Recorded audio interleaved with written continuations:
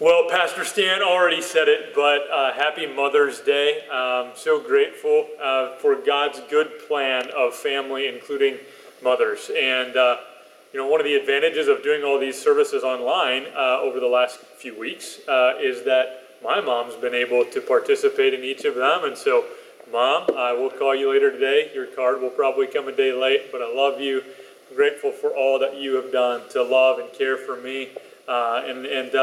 So grateful for my wife, Kirsten, being such an incredible mom to our kids. She's been serving in so many different ways. Just like we heard the video from Jeff earlier, yes, he's serving as a deacon, the treasurer of our church, but serves in so many other ways. Kirsten is the secretary here.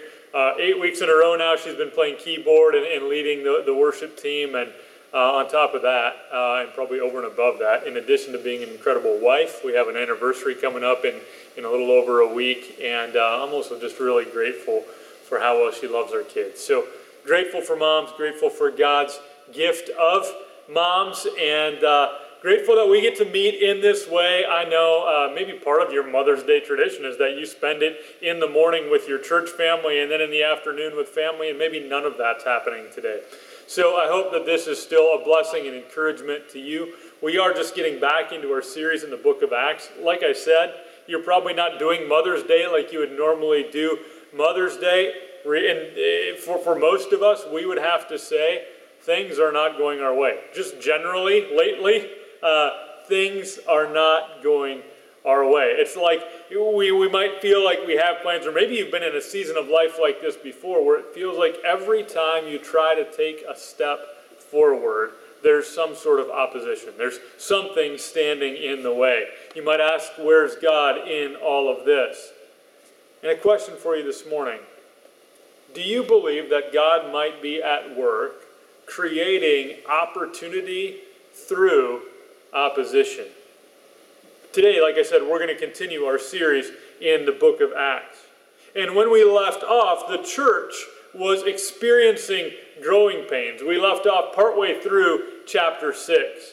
And the solution to those growing pains, the pains were coming about because the church was rapidly growing, and the church was doing what the church should do, and that is caring for those who did not have the means to care for themselves. In this case, widows. There was a food distribution program that the church had set up, and unfortunately, a subgroup of the widows in the church, the Hellenistic or Greek-speaking Jewish widows, were being neglected.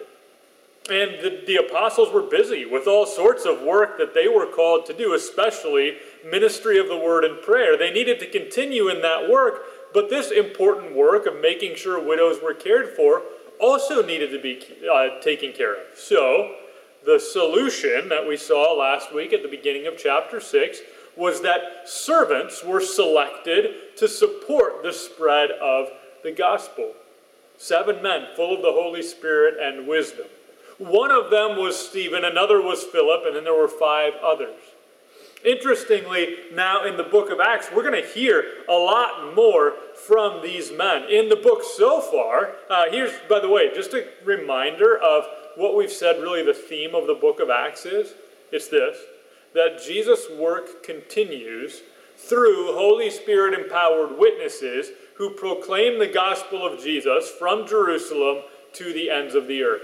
Now, in almost all of the book of Acts, the main characters, the ones carrying out this mission, are the apostles, especially Peter and John in the beginning, and later in the book, the apostle Paul. But there's a break from the main characters in this section of Acts right now. Chapters 6, 7, and 8, really the focus turns away from the apostles and focuses in on 2 of these 7 men selected as really the first deacons of the church. In chapters 6 and 7, the focus is on Stephen and the work that God was doing in and through him. And then in chapter 8, Philip, another of those men. And all through this book, and even especially in this passage, we're going to see how God faithfully takes opposition against the spread of the gospel, opposition against his people, and causes that to lead into some kind of opportunity for his people. So I'm gonna pray, and rather than read the entire passage, today we're going to be looking at chapter 6, verse 8 through chapter 7, verse 16. So rather than read through all of it, I'm going to read through it as we go. So we will get through all of it as well. I should mention in the description of the video, sermon notes and application guide, there's a link there. You can just follow that link and you can download or print the sermon notes and application guide. But let's pray. Oh, Father, thank you that in the midst of a time of unrest, really, a time where things feel out of place and we feel maybe out of sorts, I thank you that there are some things that are continuing to be true, that we know for sure, that your Holy Spirit dwells in all of us who believe, that the word, that your word, every word of it has been inspired by your Holy Spirit. And so I thank you that your Holy Spirit worked in and through Luke, the doctor, historian, who sought to write an accurate account of how the work of Jesus continued after he ascended to heaven and as the Holy Spirit came to empower disciples. And so I pray that you'd help us to not just understand what happened in history, but also to see clearly today how it applies to us, how you, God, continue to bring about opportunity when it looks to us like there's just opposition. Help us to see that clearly. In Jesus' name, amen. All right, so opposition leads to opportunity. And again, 3 points today. First one is this: Stephen spreads the gospel through signs and speaking, but opposition arises. That's what we see first. At the end of chapter 6, we see Stephen spreading the gospel through signs and through speaking, but opposition arises. Now, Stephen, it says in verse 8, a man full of God's grace and power, performed great wonders and signs among the people. We saw last time in chapter 6, the beginning of it, we saw that the men who were selected to be overseers of this food distribution program couldn't just be any guy who liked food. Like there were qualifications for these men. And Stephen, we're going to see, is a particularly gifted, spirit-filled man. Here it tells us in verse 8 that he's a man full of God's grace and power. And he, like the apostles, is performing wonders and signs among the people. But just as with the apostles, as he does this work of performing wonders and signs and speaking the truth of the gospel, what happens? Verse 9. Opposition arose, however, from members of the synagogue of the freedmen, as it was called, Jews of Cyrene and Alexandria, as well as the provinces of Cilicia and Asia, who began to argue with Stephen. This is pretty common, isn't it, in the book of Acts, that when people are doing the work that God calls them to do, that the Spirit empowers them to do, that there's then opposition. So Stephen, even though he's not one of the apostles, he's doing this work and opposition arises. But look at verse 10. Verse 10 says, but they could not stand up against the wisdom the Spirit gave him as he spoke. They could not stand up against the wisdom that the Spirit gives this Spirit-filled, gifted, godly man. All right, so what are they going to do about that? Well, here's where the opposition really ramps up. Verse 11. Then they secretly persuaded some men to say, we have heard Stephen speak blasphemous words against Moses and against God. So they're persuading people to do this. Verse 12, so they stirred up the people and the elders and the teachers of the law. They seized Stephen and brought him before the Sanhedrin. So stirring up a crowd, false accusations, bringing him into the Sanhedrin. You're going to hear echoes throughout this, really throughout the story of Stephen, of how it was that the people treated Jesus as well. Verse 13, they produced false witnesses who testified, this fellow never stopped speaking against this holy place and against the law. And then verse 14, for we have heard him say that this Jesus of Nazareth will destroy this place and change the customs Moses handed down to us. So you see what's happening. They're bringing him in, taking him actually into the temple. The setting is going to become very important here. He is going to refer to it many times over the next couple of weeks as we look at this passage. But here, Stephen is standing in the temple before the Sanhedrin, and what is happening is he's being falsely accused of a number of things. Have you ever been falsely accused of something?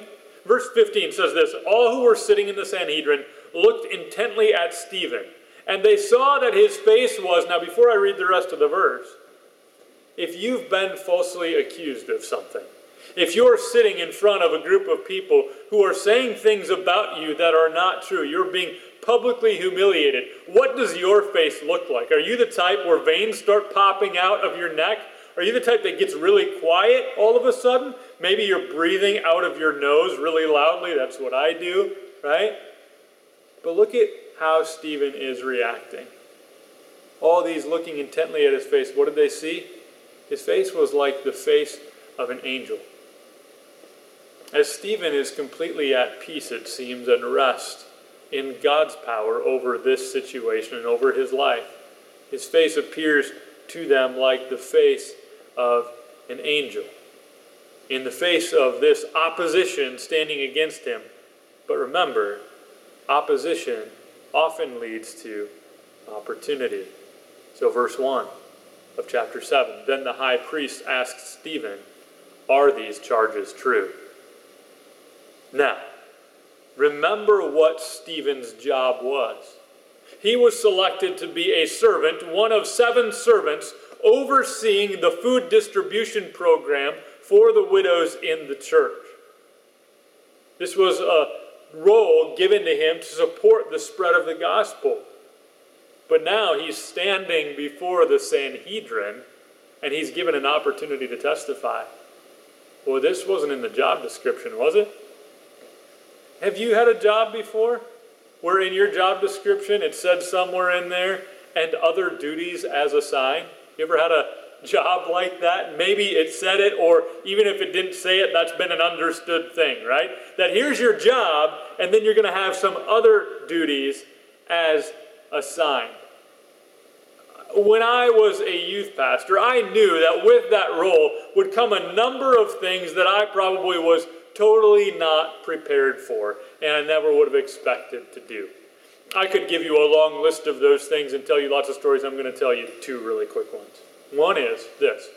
I became a youth pastor, and one of my things that came under the other duties as assigned was this opportunity I had, or a need really, for me to become a bus driver.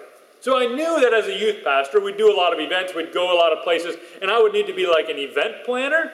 But as the youth group grew and we had more and more students and we never had enough vehicles to get everybody places, the church decided we ought to buy a bus. And since I was always the one going on all these trips, it made sense for me to go and take the written test and to take the driving test and to get my CDL with a passenger endorsement. And so we had many adventures on this bus with me as the bus driver. I think of one in particular where we were on our way back from some event, and we had a couple of other leaders and vehicles behind the bus. And I got a phone call while I was driving from the leader behind me who said that I was spraying up oil onto his windshield, which I don't know a lot about mechanics, but I'm pretty sure you're not supposed to do that. Like, oil's not supposed to be flying from a bus onto the windshield of a vehicle behind you. So we pull over, he takes a look at it because he knows more stuff, a lot more stuff than I do, and checks it out, finding that there is a leak. And so we make a call to another bus who could come and pick us up. It was actually his dad who owned a bus company, but he didn't have a license that day to cross the state line. So our bus had to get from where we were to the state line of South Dakota. And so we pulled over, we bought all the gallons of oil that this one store had, got the oil, we poured a bunch in, pour a gallon at a time, and start driving. We'd make it about 10 minutes before all the oil had run through the engine and sprayed out, and then we'd dump another gallon in until we got there. Lots of adventures. I was a youth pastor, but also then a bus driver, because that was one of my other duties as assigned. One other quick story. I was also one year, we went every year, went with the students to camp, middle school students one week, high school students another week. We ran the camps ourselves and had all these rules, but we always had a nurse come with us who became the camp nurse. Well, one week of camp, middle school camp it was, the nurse had something come up just before camp. And so we needed a camp nurse. And all the other youth pastors had these other roles and responsibilities that would not allow them to do it. So one of my other duties as assigned is I became the camp nurse. So before every meal, I'm kind of organizing all the medication and distributing it to children. When they came in, I figured this out, that with middle school students, any injury, pretty much an ACE bandage can fix it. You just wrap it around whatever it was tight. Like, how's that? Is that better? Yeah, it's feeling better. Great. Camp nurse, youth pastor, Jeremy, right? You've had jobs like that, haven't you? Jobs where you signed up maybe for one thing, but you were called to do something else. And I would just say, I mean, we see this with Stephen here, don't we? Stephen had the job as a servant to help oversee a food distribution program. Signs and wonders and public speaking before the Sanhedrin were not a part of that job description, but this is what God had him do, because opposition led to an opportunity. And let me just tell you this really quick, church. A healthy church has men and women who are available to do more than just their job. A healthy church has men and women who are available to do more than just their job. That's why Pastor Stan this week took the garbage out, changed the towels in the bathroom, all sorts of other things that he does on a weekly basis. Most of you don't have a job description as a church member. Hey, when a pandemic comes, I will call others to check on them. But many of you have been doing that. Awana volunteers, you would have been done with Awana by now, but I know a number of you continue to call students to encourage them, to pray with them, to talk with them, to listen to them share their verses. So there's so many ways in which people in our church family are available to do more than just their job, and we're thankful for that. This is what Stephen was doing. So, all right, get back to this. I'm talking about bus driving and camp nursing and stuff. Let's get back to Acts chapter 7. Here's what we've seen. Stephen is going far beyond his job description. And as a result, he's facing opposition. The opposition has led to an opportunity. And now, the opportunity is going to turn into this. Basically a 3-point sermon that Stephen's going to preach. And one application point at the end, and a response. We're going to take 3 weeks to go over this, okay? So we're just going over point 1 of his sermon today, and the sermon text for point 1 in his sermon is the book of Genesis. For point 2, it's the book of Exodus, and then it's after that, like the rest of the Old Testament. So let's look at, I broke up his first point of his sermon into 2 points in this sermon. So we're going to just go chapter 7, verse 2, through chapter 7, verse 16 for the last couple of points. We'll go through these a little more quickly. So first, for verses 2 to 8, we see lessons from Genesis part 1. And that is this. God makes and keeps promises. God makes and keeps promises. So, let's look at verse 2. He begins this way. Remember, the person in charge there had asked him, well, what do you say to this? All right, I'll tell you what I got to say. Brothers and fathers, listen to me. Now, he sounds authoritative when he says this command, really, listen to me. But notice that he's also calling them brothers and fathers. He is a Jew like the rest of them. They have common ground, and so he starts there, even with some term of respect. Most of you here are older than me. I respect you like a father. Brothers and fathers, he says, listen to me. The God of glory appeared to our father, again, our father, Abraham, while he was still in Mesopotamia before he lived in Haran. Now, note, a lot of times, like I said, he's going to be referring to place because the temple was a place that was very important to the Jewish people, and that's right where he is standing right now. He's going to attempt to show in this message that God is often at work, and God doesn't only work in one particular place. So he reminds them that when God, the God of glory, appeared to our father Abraham, this was before he even lived in this place, when he lived far from here. Verse 3, what did God say? Leave your country and your people, God said, and go to the land that I will show you. Verse 4, so he left the land of the Chaldeans and settled in Haran. After the death of his father, God sent him to this land where you are now living. So did Abraham make it to this land? Yes, he did. But, verse 5, he gave him no inheritance here. not even enough ground to set his foot on, but God promised him that he and his descendants after him would possess the land. Even though at that time Abraham had no child. So Abraham just barely stepping foot there. God has already promised Abraham a land and a great nation coming from him, many descendants. This is happening when Abraham is already a relatively old man with no children. But God is making this bold promise to Abraham. Verse 6. God spoke to him in this way. For 400 years your descendants will be strangers in a country not their own, and they will be enslaved and mistreated. Verse 7. But I will punish the nation they serve as slaves, God said, and afterward they will come out of that country and worship me in this place. One more verse before I say a couple things. Verse 8. Then he gave Abraham the covenant of circumcision. And Abraham became the father of Isaac and circumcised him 8 days after his birth. And later Isaac became the father of Jacob, and Jacob became the father of the 12 patriarchs. God's promise would begin to be fulfilled, but not all would be fulfilled in Abraham's lifetime. There would be, as it said, 400 years of slavery in Egypt before the ultimate fulfillment, or before the next step in the fulfillment of God's promise. The sign of the covenant is circumcision. The promise begins to be fulfilled when Abraham's wife gives birth to Isaac, and then there's Jacob, and Jacob becomes the father. Jacob is renamed Israel and becomes the father of the 12 patriarchs, or the 12 tribes of Israel. Now, point of application before we move on.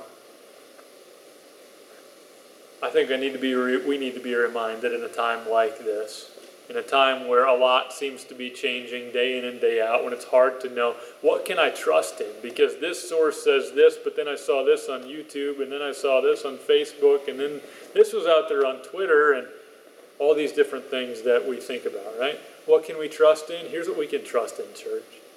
We can trust that this same God who made promises in the Old Testament and has kept every one of them is the same God who makes and keeps promises today.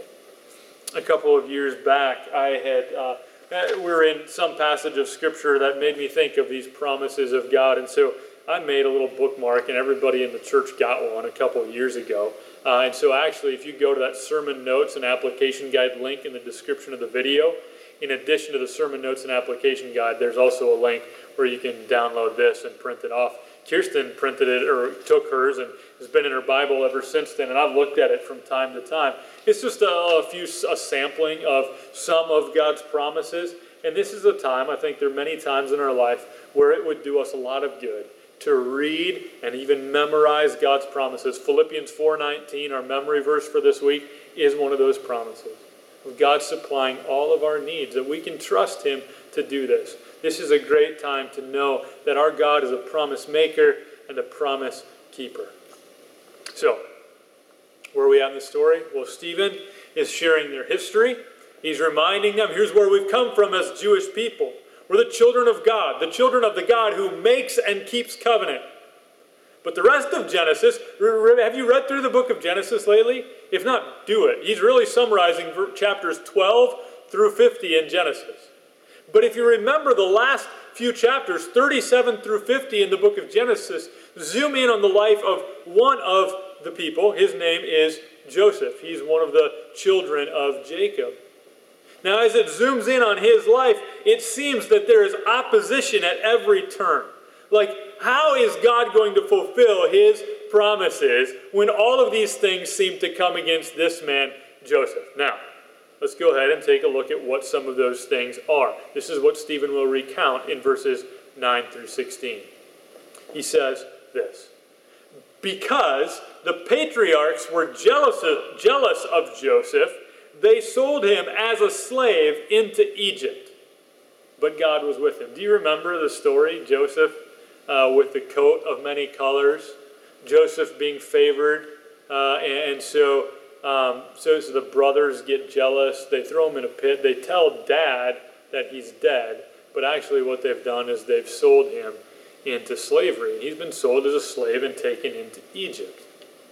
Opposition coming not just from the outside, but opposition within the very people, the family of promise. It's in that very family that there's this kind of jealousy that leads to kids lying to their dad saying their brother's dead and selling their brother as a slave. That's the kind of opposition we're talking about. That's just from inside. But then we have this little glimmer of hope. But God was with them. Stephen reminds them, as they would know, Joseph was sold into slavery in Egypt, yes, but God was with him. This is what gives us hope. Verse 10, and rescued him from all his troubles. He gave Joseph wisdom and enabled him to gain the goodwill of Pharaoh, king of Egypt. So Pharaoh made him ruler over Egypt and all his palace. Imagine this, right? Joseph, sold into slavery by his brothers, a foreigner now living in the land as a slave, is recognized by the Pharaoh, the leader of the entire empire, who calls him to be basically second in command. God is doing a rescuing work. So, it's all going to be better, right? I mean, this is only one of the kids, and he's going to be just fine, obviously. So God will continue to fulfill his promise in the rest of the family over in Canaan, right? Nope. Verse 11. Then a famine struck all Egypt and Canaan, bringing great suffering, and our ancestors could not find food. Okay? Oh, so it looks like everything might turn out all right, and then boom, more opposition, another wall. Now what's going to happen? The famine is so widespread, it's taking over not only Canaan, but also Egypt. So in both places where the family is at right now, there is famine that brings about great suffering. They can't even find food. All right, so what's going to happen? Let's just read through to the end. When Jacob heard that there was grain in Egypt, he sent our forefathers on their first visit. And on their second visit, Joseph told his brothers who he was, and Pharaoh learned about Joseph's family. After this, Joseph sent for his father Jacob and his whole family, 75 in all. Then Jacob went down to Egypt, where he and our ancestors died. Their bodies were brought back to Shechem and placed in the tomb that Abraham had bought from the sons of Hamor at Shechem for a certain sum of money. So Stephen just summarized Genesis. He'll get to Exodus for point 2 of the sermon. We're not going to get to that this week. We'll wait till next week for that. But disaster seemed to be averted, right?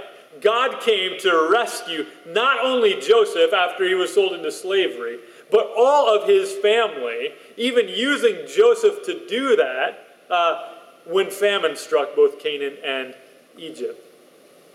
So God rescues. And I loved one of my favorite verses in the Bible is in the last chapter of Genesis, where the brothers are concerned, as I would be if I had sold my brother into slavery. They're concerned about what he's going to do with them. And remember what he says? You intended to harm me, but God intended it for good, to accomplish what is now being done, the saving of many lives. Right? God regularly takes opposition and turns it into opportunity. And so one generation dies, Jacob's body is carried to a tomb, but God's promise is carried on. So, again, Stephen has a lot more to say. He wants to get to the heart of the gospel. He will. He starts in the book of Genesis. That's a great place to start if you want to share the gospel with somebody. He's going to get to Exodus. He's going to move on from there. We'll look at that in the weeks to come. But I want to close by looking at one more point of application for us. And that is this. God is at work providing better than we deserve. God is at work providing better than we deserve. I started out the sermon saying, does it feel for you like things are not going your way? How do you like it when things don't go your way? Love it. No, you don't. Right? We like it when things go our way. You might feel like whatever steps you're trying to take right now, it's like every road is blocked. Everywhere you go, you run into opposition. You wonder where God might be in all of it. And I ask the question, do you believe that God is clearly present at work, bringing about opportunity even through opposition? And so a quick review and application for us here. In Stephen's life, what have we seen? Was God with Stephen and working through Stephen? Certainly he was. Was God using opposition to give Stephen an opportunity? Certainly. He's going to get to proclaim the gospel to the Sanhedrin because of the opposition that came up against him. Was God revealing himself as a faithful God who makes and keeps promises and always provides better than we deserve? Yes, he was. And Stephen was talking about another man. He was focusing in on Joseph. Do we see this in Joseph's life? Yes. God was with Joseph. It even says God was with him, but God was with him, right? And working through him. Was God working through Joseph? Oh, certainly he was. God was using opposition to give Joseph an opportunity to save his people. Otherwise, they would have been wiped out. How else was the promise going to be fulfilled had his brothers not opposed him and sold him into slavery so that he was in a position where he could make sure that God's people continued to be fed in the midst of a famine where presumably many died, right? So we see all this opposition, yet opportunity through it. In Joseph's life, God was revealing himself as a faithful God who makes and keeps promises and always provides better than we deserve. And let me just fast forward a little bit, because I'm not waiting until Stephen gets there. What about the life, death, and resurrection of Jesus? Do we see this there? Certainly. God the Father was with the Son, and the Son abided in the Father. God used opposition against Jesus as the very means by which he would save his people. How are we saved? We're saved by the blood of the Lamb who was slain, who was hung on a cross because of opposition of sinful men. God was revealing himself as a faithful God whose promises, all of them, find their yes in Christ Jesus, providing us far better than we deserve. So, let me ask you, in your life, is God himself, the Holy Spirit, dwelling in you? This happens the moment you're converted, the moment you're born again. The moment you come to recognize by God's grace that you are sinful beyond your own repair. That you're not going to work your way out of this, but that you are desperately in need of a Savior. And you hear the good news that Jesus lived and died and rose again, and that he is your only hope. And so you say humbly before him, God, I am not my own, and everything that I would do would not be enough to please you. But I know, I've heard the good news that your Son has pleased you perfectly.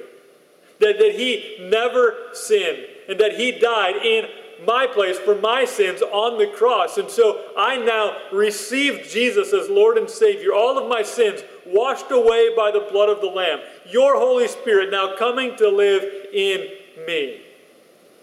Your sin is opposed to you. The only way to have victory over that sin is to put your faith and trust in Jesus. Is God himself, the Holy Spirit, dwelling in you? Have you been saved from the wrath of God by God's grace through faith in Jesus, who died in our place for our sins? And can you, though your plans have been all messed up by a pandemic, and maybe you're mad about it, maybe you're just discouraged by it. It's just getting really old and you're struggling. Can you, in the midst of all of this, acknowledge that God has given you far better than you deserve? I know I can. I can look at all of this and say, God, any day, even on my worst day, I can acknowledge that you, God, have given me far better than I deserve. Anything that seems to me like opposition, I know you're just opening up a door for an opportunity for me. So God, help me to be a man like Stephen. Help me to be a man like Joseph. Help me to be faithful, to trust that you, God, are a God who makes and keeps promises. That you, God, are with me and providing for my every need, and far beyond that, according to your glorious riches in Christ Jesus, that you've given me everything I need for this day. Oh God, you have blessed us so much. Let's pray. Father, thank you. That's true. God, you have blessed us. You have blessed me far beyond what I deserve. And not all the time does it feel like that. There's days where I get this sense of entitlement, like I know a whole lot of stuff, and I know that you should have done this differently. It could have been better if you would have only done this. But God, we trust that you are over and over and over again taking what looks like what people intend for evil and using it for good. So God, we are a people who have so much to be thankful for. And so as we now close our service by singing a song about the 10,000 reasons, we even acknowledge that there's way more than that. And we long for the day, as we sang earlier, the day when Jesus returns, that we can personally look to you and give you thanks and praise and worship and glory and honor as we bow down at your feet. You, the God who deserves all glory, honor, praise, and power. You, the God who deserves to be worshipped. You, the God against whom we have rebelled, but the God who, in your mercy, sent your Son to die in our place for our sins. Oh God, it is good to know you. And God, would you give us even this week a heart filled with thankfulness for all that you have provided. In Jesus' name, amen. We're going to sing a closing song, and so I invite you to join with us as we sing.